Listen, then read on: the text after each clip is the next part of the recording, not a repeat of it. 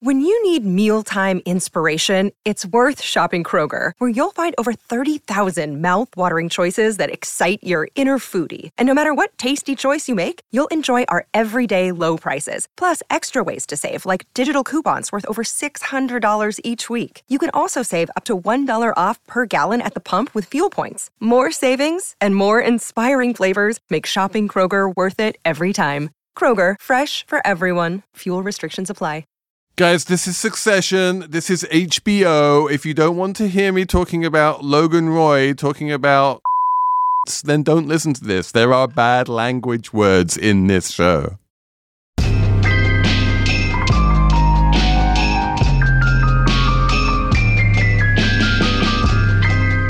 Hello! Welcome to the Weevils in the Flour Sack episode of Slate Money Succession Season 3, Episode 1. Oh my God. Let's go. Oh my God. Hello, people. Hello. We are here. We are watching Succession. It has finally begun. I am Felix, Salmon of Axios. I am here, of course, with Emily Peck of Fundrise. Hello, hello, hello. Let's go. Let's get into it. I'm so excited. Hurry up. Who are we getting into it with this week, Emily? Janine Gibson, the one and only, is here to discuss the first episode of Season 3. Janine, I don't know your title at the FT, so you can say it. I'm an assistant editor. I have other titles, but they're all very dull. Hello, everyone from London. Janine, welcome. I'm so excited. We just were talking to Rebecca Mead last week, who's also in London. We were talking about how English this show is. So I feel like we're starting off with someone who is well attuned. Well, Rebecca's moved just around the corner, so you're really diversifying. Well done. Yes. Nailing ladies of a certain age from North London. There you go. So you see, like we have all sorts of English women on this show. It's great. Okay, Emily, where are we even going to start? Let's start at the beginning, okay? Because Season 3 picks up pretty much right after the end of Season 2. It picks right up. It has the gang, Logan and the gang, flying to, I think, Croatia. Well, that's where they were on their boat, right? So he's taking a helicopter to the airport in Croatia from the boat, which was off the coast of Croatia. Correct. They don't know where they're going. That's like a big part of the episode. It's unclear where Logan wants to go. He's afraid. He's afraid to go back to New York. He doesn't want to get arrested. Well, I mean, so this is the first part of the first like great little plot twist thing. No one knows where they're going, but the short list is like it might be London, it might be Geneva, and then Geri has this phone call with the White House, and that changes everything. And suddenly it's like, what about Panama? What about Sarajevo? Yes. And we should say at the end of Season 2, of course, Kendall dropped his bombshell in the press conference and accused his father of covering up illegal activity as head of Waystar Royco. So that is why they're all freaked out and in an airport and no one knows where they're going. It's very uncomfortable. This whole episode is uncomfortable for Logan. He's a billionaire, but he's like standing in a hotel lobby at one point. He's in this airport that Hugo admits it's a room. It's kind of nice, not really. Like it's very uncomfortable for this old billionaire dude. I really like that it's also very uncomfortable for the viewer because they're lost. And we're lost, and we can't locate anyone. And actually, all of the characters are in this weird limbo, in a kind of purgatory, where none of them can go home. They're all in a sort of holding area. None of them know where they're going, whether it's somewhere with no extradition policy, or they're not allowed back in the office, but they're all stranded in various different ways. And it makes you feel really edgy because there's no sort of base camp for any of them. Right. The way they managed to get Logan into some like the world's worst 5-star hotel in Sarajevo somewhere, and via some mildly implausible plot twist, contrive to put Kendall into his ex-wife's house rather than in his own. Right, he has to go make noise of his ex-wife. Mansion. And you get that real sense of everything's been thrown in the air, that chaos, that no one knows what to do because they don't even know where to go. And they're just all standing on a runway going, oh, it could be any continent, could be any city, could be any... Just get in a van. It's like, yes, that's such oh a my good God. point. And that wonderful bit where Logan goes up to Connor, he's like, I want you to hold down the fort here. It's like, well, he's fort? in an airport in Croatia. They can't even dress. They can't even get changed. Poor Connor. Logan gives no thought to Connor until Willa has to say like, oh, but what about Connor? And then Logan kind of talks to him like he's 6 years old, right? Oh, of course. It's a very important job for you. Like when you tell a toddler, like, I have a very important job for you today. And it's completely insignificant.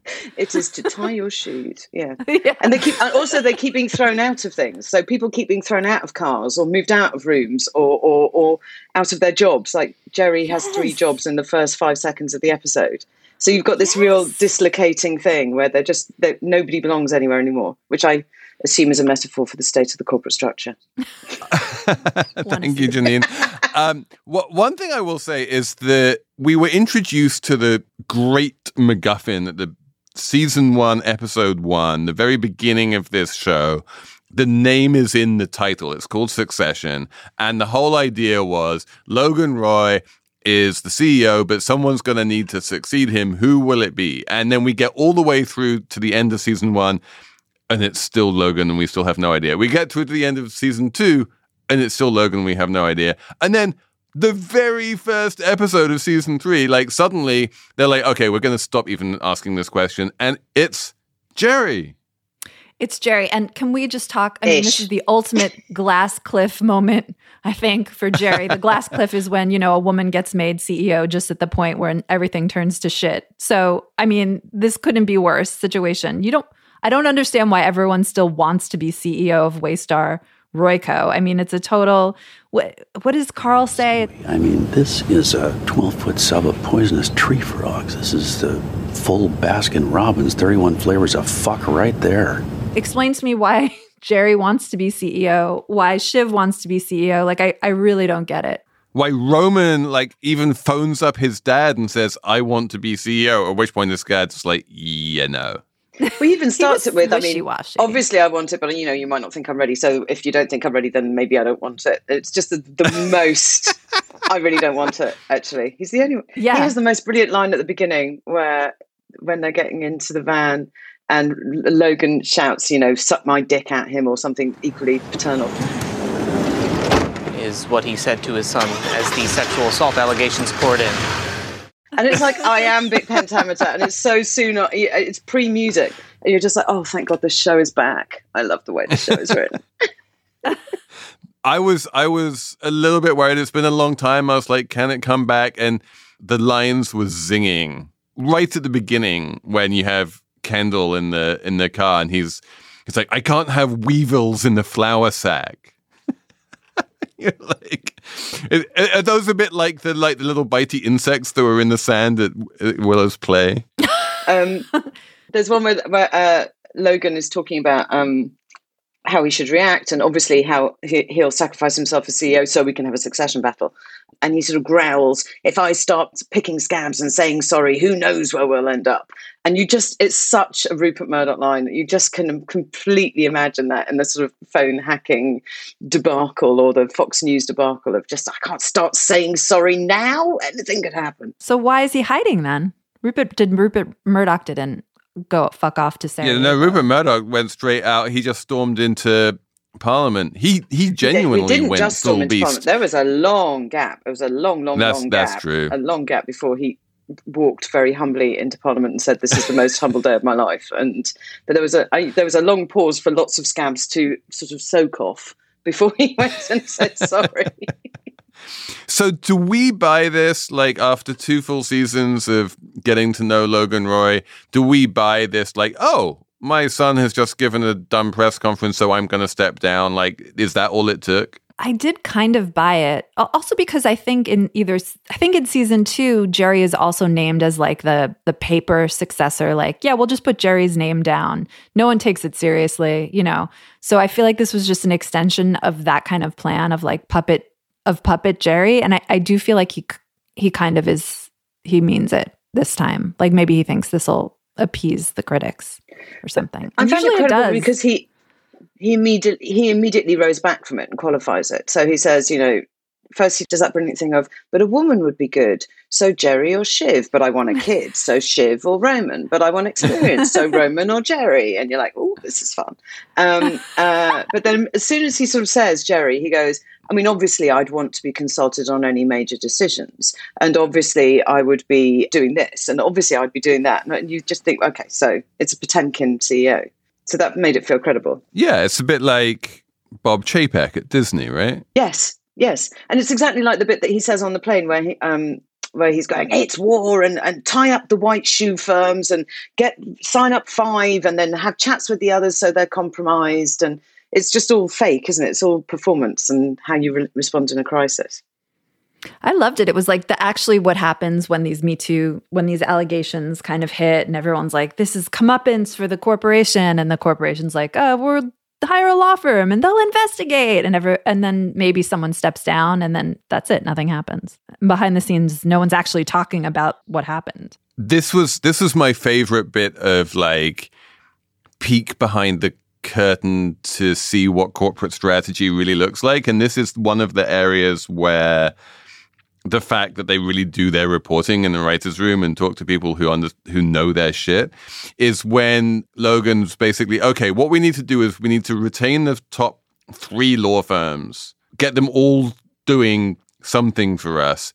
And then for the next 5 after that, we need to find something that they've done for us in the past so they're conflicted out. And he's basically got this strategy of tying up every single conceivable lawyer who might be any good at this to get them either conflicted out or working for him directly so that no one else can hire any of those to attack him. And I was like, that's like, yeah, that's real. Super real. And he then says to his super law lieutenant, I mean, I assume this is also obvious that it's already in hand. And he goes, yes, it's already in hand because that's your first move, tie up all the bankers and the law firms. Amazing.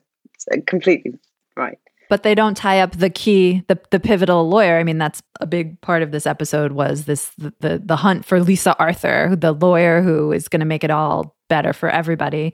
Kendall gets to Lisa Arthur first, and he's one step ahead of Logan. It's nice that you're persisting in calling her Lisa Arthur and not Gloria Allred. It's sweet that you're... That's who she's supposed to be, right? I asked Felix in a text, and he said we could only discuss it on the show. So you think Gloria Allred? Well, her first name ends in A, and the second name begins with it. I replied to the text saying, it's Gloria Allred, but we should discuss it on the show. But did you not think it was Gloria Allred? I thought Gloria Allred's daughter, maybe, Lisa Bloom, because she's known for representing all these women in these sexual harassment suits, and also Harvey Weinstein. So, like, I could see like that was Harvey Weinstein's move, hiring Lisa Bloom, and maybe it was going to be Logan's move, but he got blocked. So one of them. That is a fair point. And one of the clever things about Succession is they're always careful to sort of slightly merge a character. So there's just a not so much absolute real life reflection that you can go, well, that's definitely so-and-so. But what was fascinating when you had that conversation between...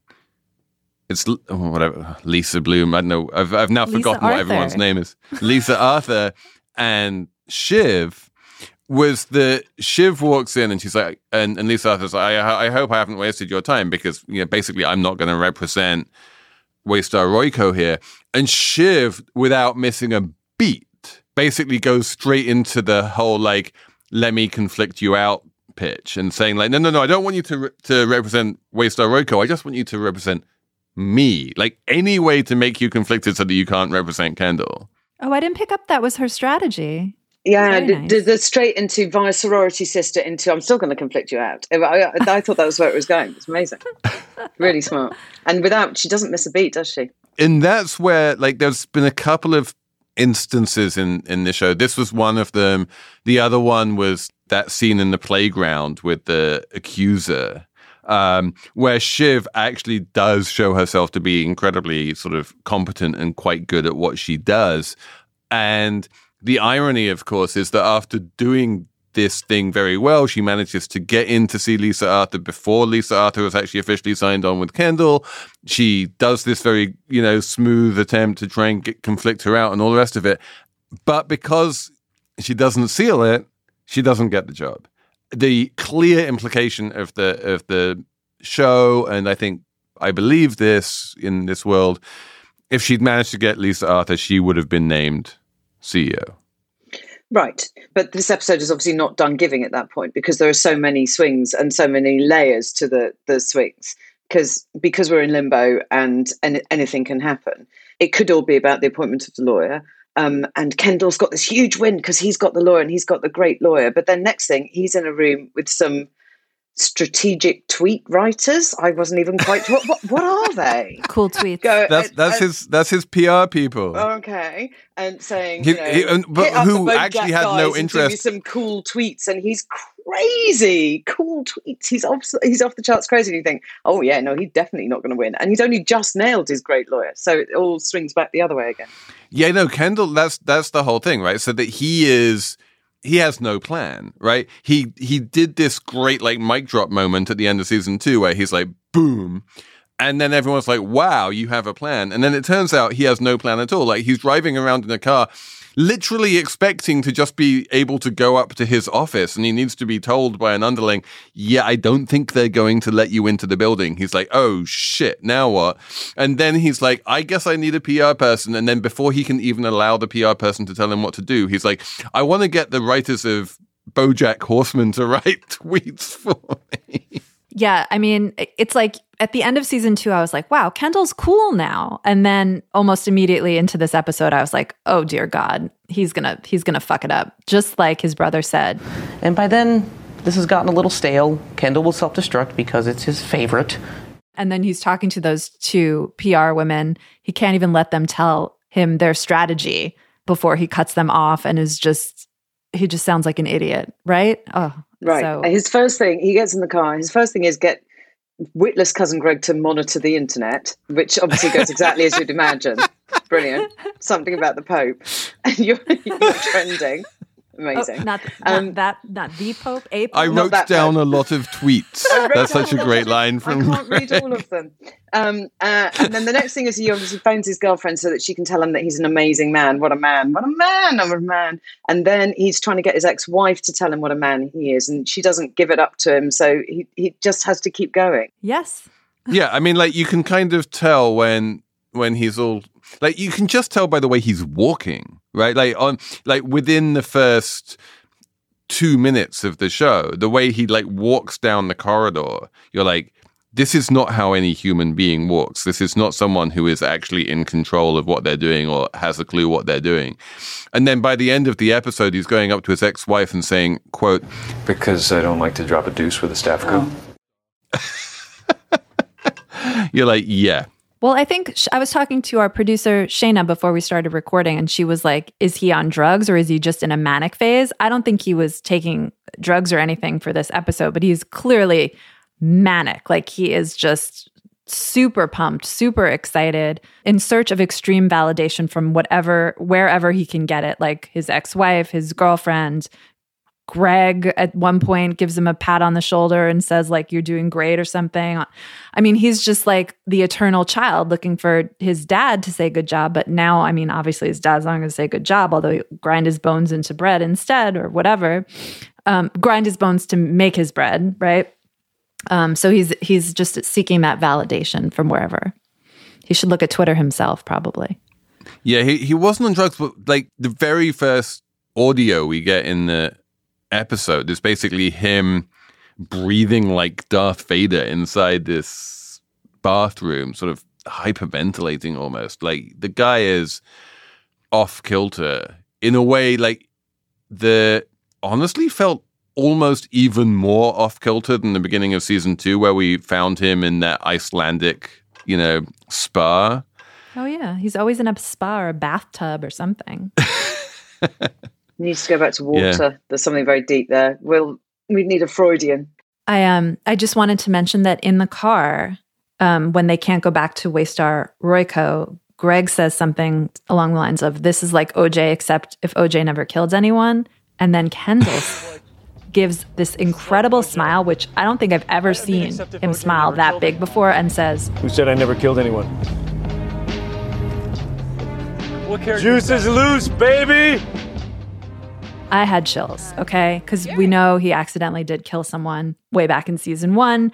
And I am in the back of my head wondering, like, is Logan going to use that against him in this fight? God, of course he is. I've forgotten that. Oh God, how did I forget and then that? he comes out with this manic grin. You're absolutely right. He goes, "The juice is loose," and at one point, like, the relationship between Kendall and Greg is something that I need more understanding of, because the entire mic drop moment at the end of season 2 would have been impossible without the papers that Greg clearly gave to Kendall. At some point, and we never see this conversation, at some point, Greg and Kendall have a conversation where Greg tells Kendall that he has these papers and he hands over the papers. And because we never saw the conversation, we don't understand how that relationship is built up. We did see the conversation because we did? I actually rewatched season 1, and at the wedding, when they're in England for the wedding, Greg does make a comment to Kendall about he has some papers, some evidence or something. It's hinted at that he would help him. Deep cut back to season 1. Yeah, so that's this is where why the seed you need was, Emily was always, because she's actually concentrating. I'm just stuck here in Westchester Like watching the TV. rest of us are busy going like, "Oh my God, Kendall just killed someone," and Emily's like, "Wait, no, Greg said something to Kendall." That's significant. We're going to need that later. I'm obsessing over the weird echoing of the dominant subservient relationships between Tom and Greg and Geri and Roman, and Emily's like, plot point. What about Greg and Kendall? This is the thing. But yeah, so Greg is there in the back of the car. He's like quietly necessary, even though utterly useless. And oh, poor Greg.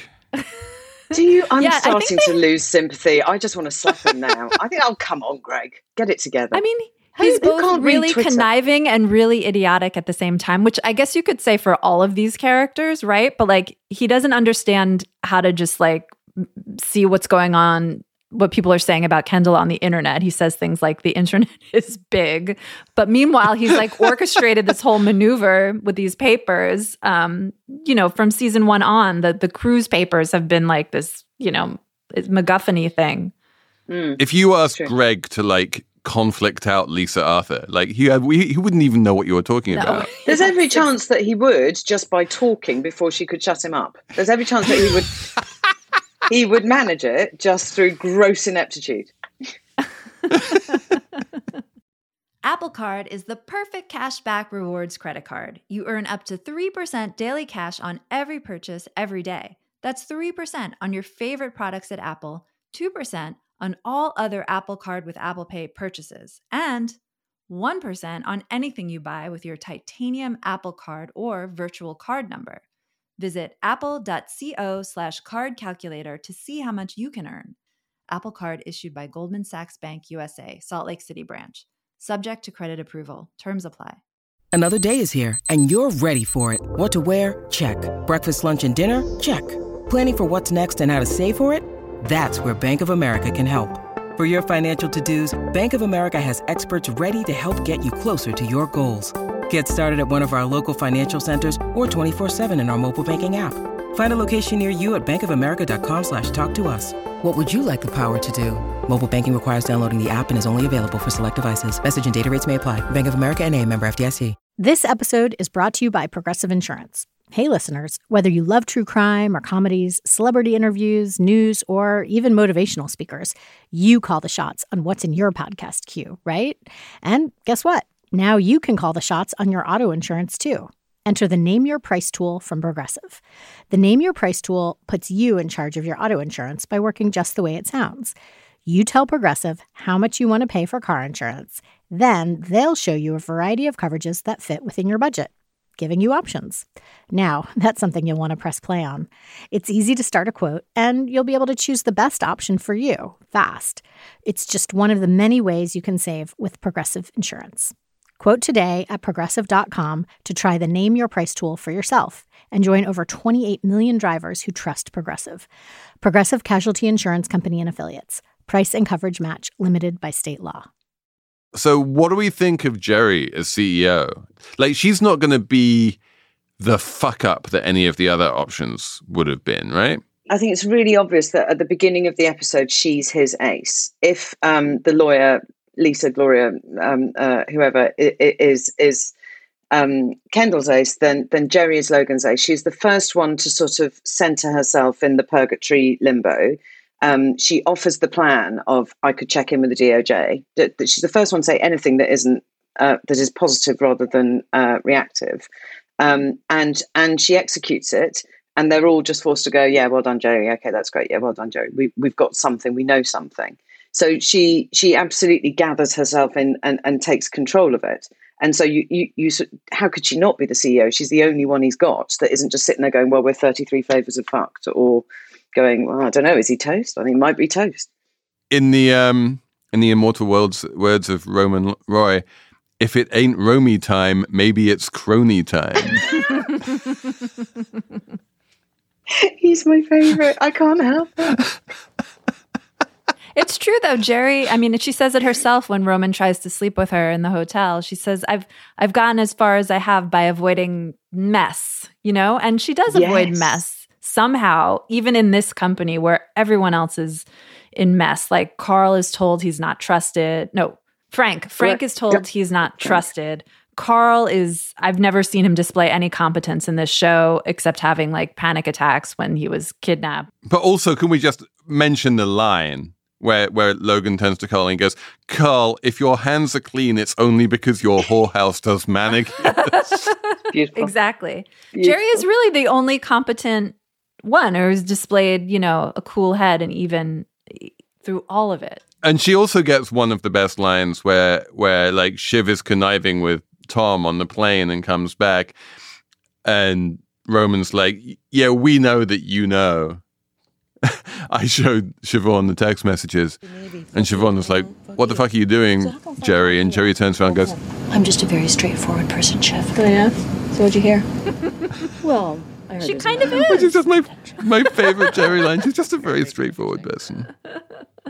Yeah, so it does make sense that he would choose her, actually. It shows some kind of thinking on his part. As soon as Roman calls and kind of like has that Weasley conversation with him, it's clear he's not CEO material, right?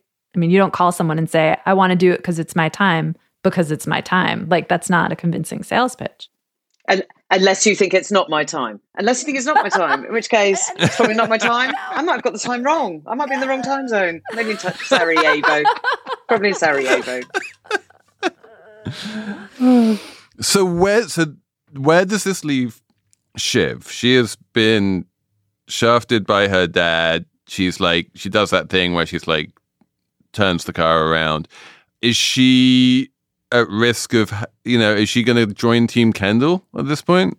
Well, I mean, that's the implication, right? She shows up there at the end of the episode. Presumably, maybe she's going to play like some double agent action, because at the beginning she says, is dad toast? That's what I'm thinking. Is he toast? She seems to kind of see clearly that this is a serious situation. Though I feel like we should also discuss whether or not this actually is a serious situation. That's is a really Logan good point. going to jail, y'all? I don't think so. Well, I mean, like, so my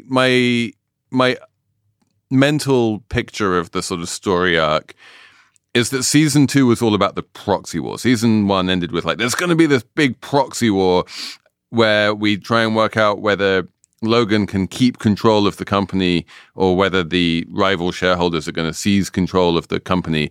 And by the end of season 2, after all of this proxy war fighting and all manner of back and forth with Pierces and all the rest of it, we still don't know what the outcome of the proxy war is. And now, like, that is still happening. Like, that backdrop, that fight of who's going to control the company hasn't gone away.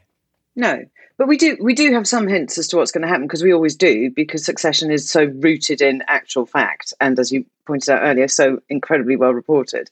So one thing we absolutely know for a fact is that Logan Roy is not going to jail. Nobody goes. The Rupert Murdoch doesn't go to jail. Somebody else will go to jail, but that will be somebody who is not a blood relative and is very well placed to just do a little stint And then somebody else might get a bit perilous, but he will decide who gets saved and who doesn't get saved.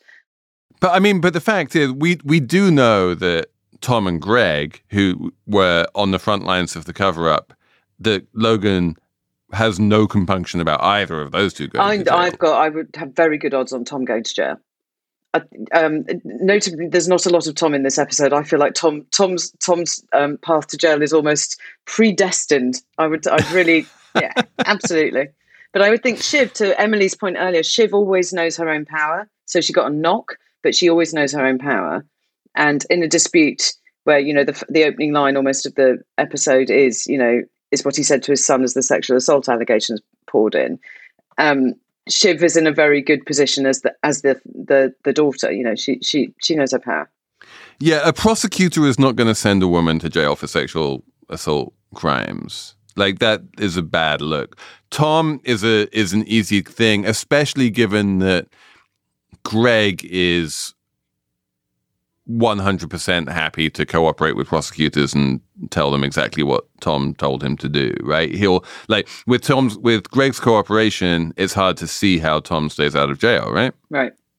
And we, as viewers of the show, know that Tom did wrong. He found out about all this wrongdoing on cruises, murder, etc., and his next move was to cover it up by shredding documents. So, like, Shiv hasn't, as far as I know, hasn't done anything jail worthy or crime worthy. Shiv, you've done more recent rewatching of Succession than I have, but tell me if I'm wrong here, but Shiv actually at some point very aggressively, when Tom tries to tell her what he's doing and what he's found out, she aggressively tells him, do not tell me, I do not want to know. Mm-hmm. All we've got for Shiv is a bit of, you know, light immorality and general bloodthirstiness. I don't think there's anything that's going to send her down. Maybe a bit of possession. I don't know. Personal use. Yeah, that's a big thing in this episode too. Like, is Geri clean? Are you clean? Yes. Geri asked Roman, like, are you clean? And he's like, oh, which is hilarious given their relationship. Yes. And Logan asks if Geri is clean.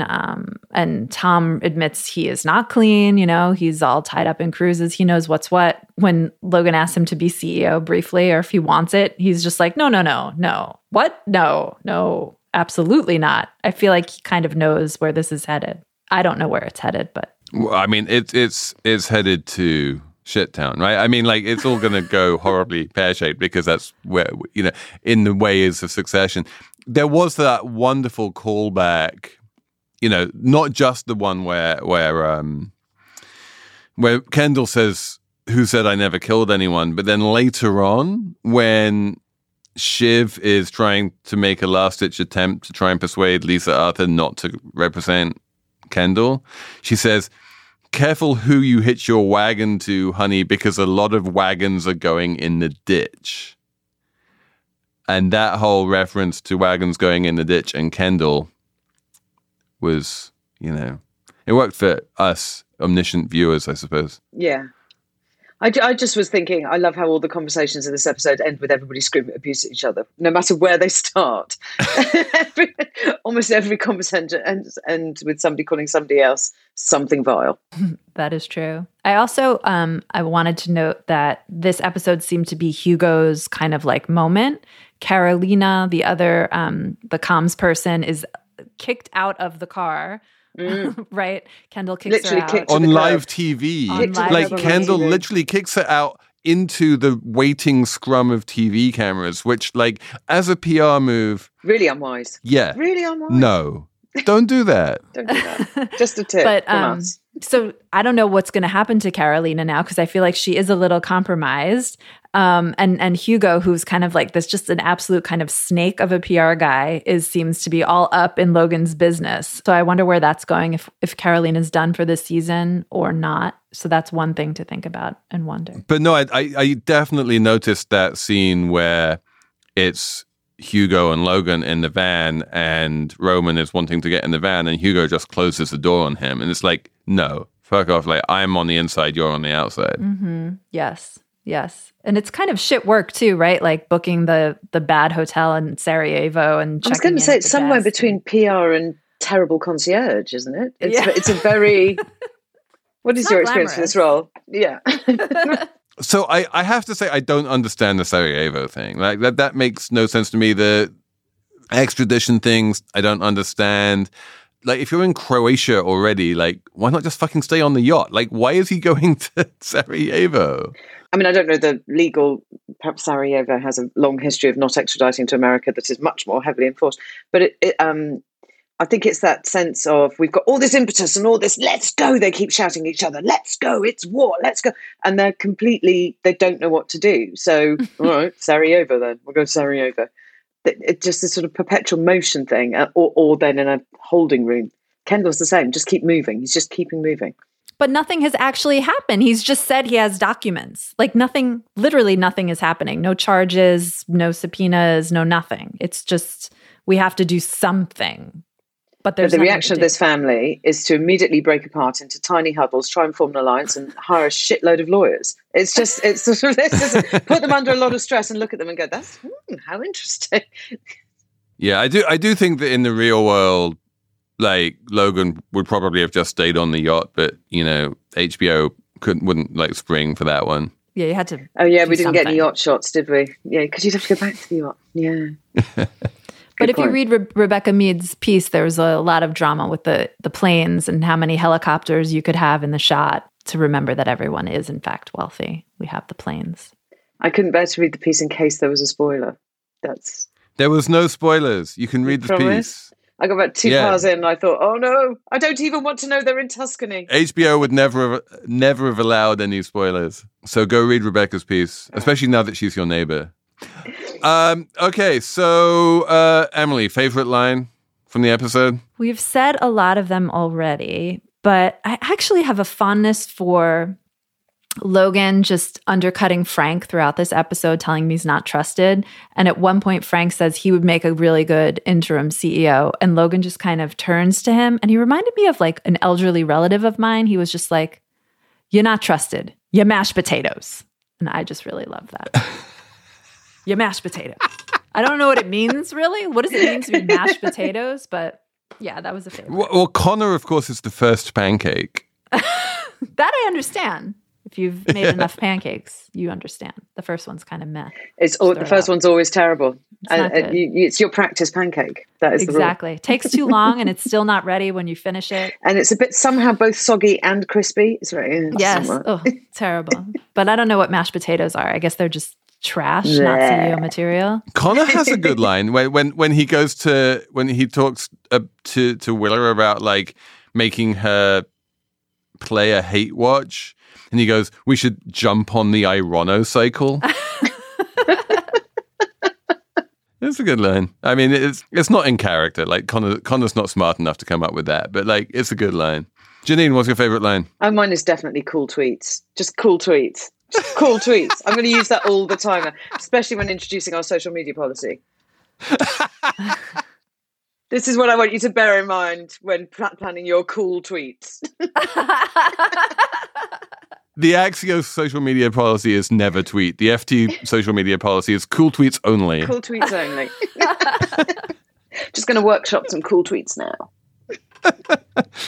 I think mine is probably like when Roman actually comes out and says it, and he goes to Geri, he goes, "I'd lay you badly, but I'd lay you gladly."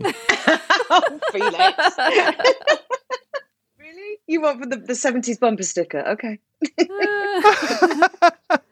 I think it was about to happen, but then the phone rings and cuts them off. But I think it's we'll really interesting. I think it wasn't out of the question either. I definitely think it was about to happen. She looked interested. She definitely did.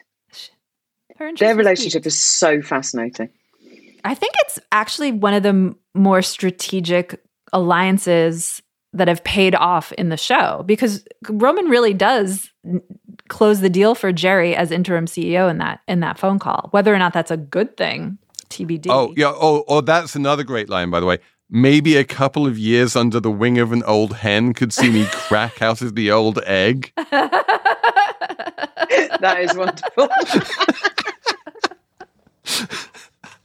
I do think now, though, that whether he realizes it or not, Logan has basically got Roman on board by putting Geri in charge, right? He's definitely lost Kendall. No one cares about Connor. Shiv is up in the air at this point, but Roman is Team Logan. Yeah. Thank you, Logan. Probably even more so than he would have been if he'd been made CEO himself. Oh, definitely. And definitely more, his chances of success are higher under Geri's wing than if he were actually made interim CEO. Oh, yeah. No, you know for a fact. Obviously.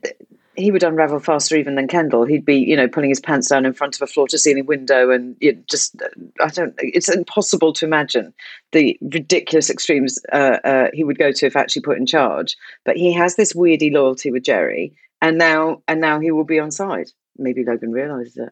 All right, we're not going to ask you what happens in episode 2, Janine, because you might have some inside information on that one.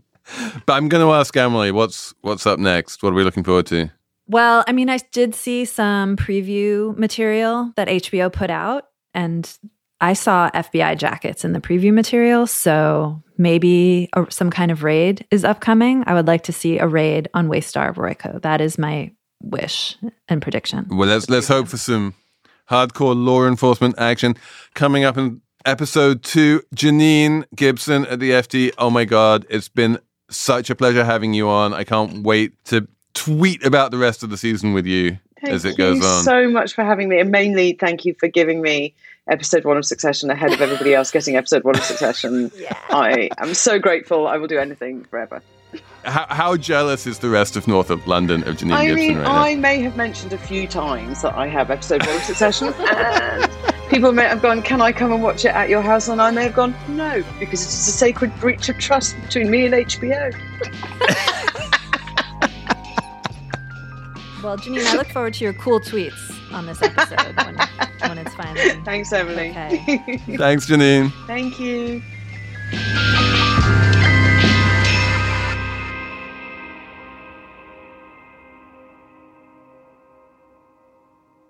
For whatever reason, it ain't Romy time, then maybe it's crony time. This is the story of the one. As a maintenance engineer, he hears things differently. To the untrained ear, everything on his shop floor might sound fine, but he can hear gears grinding or a belt slipping. So he steps in to fix the problem at hand before it gets out of hand. And he knows Grainger's got the right product he needs to get the job done, which is music to his ears. Call, click Grainger.com, or just stop by. Grainger, for the ones who get it done.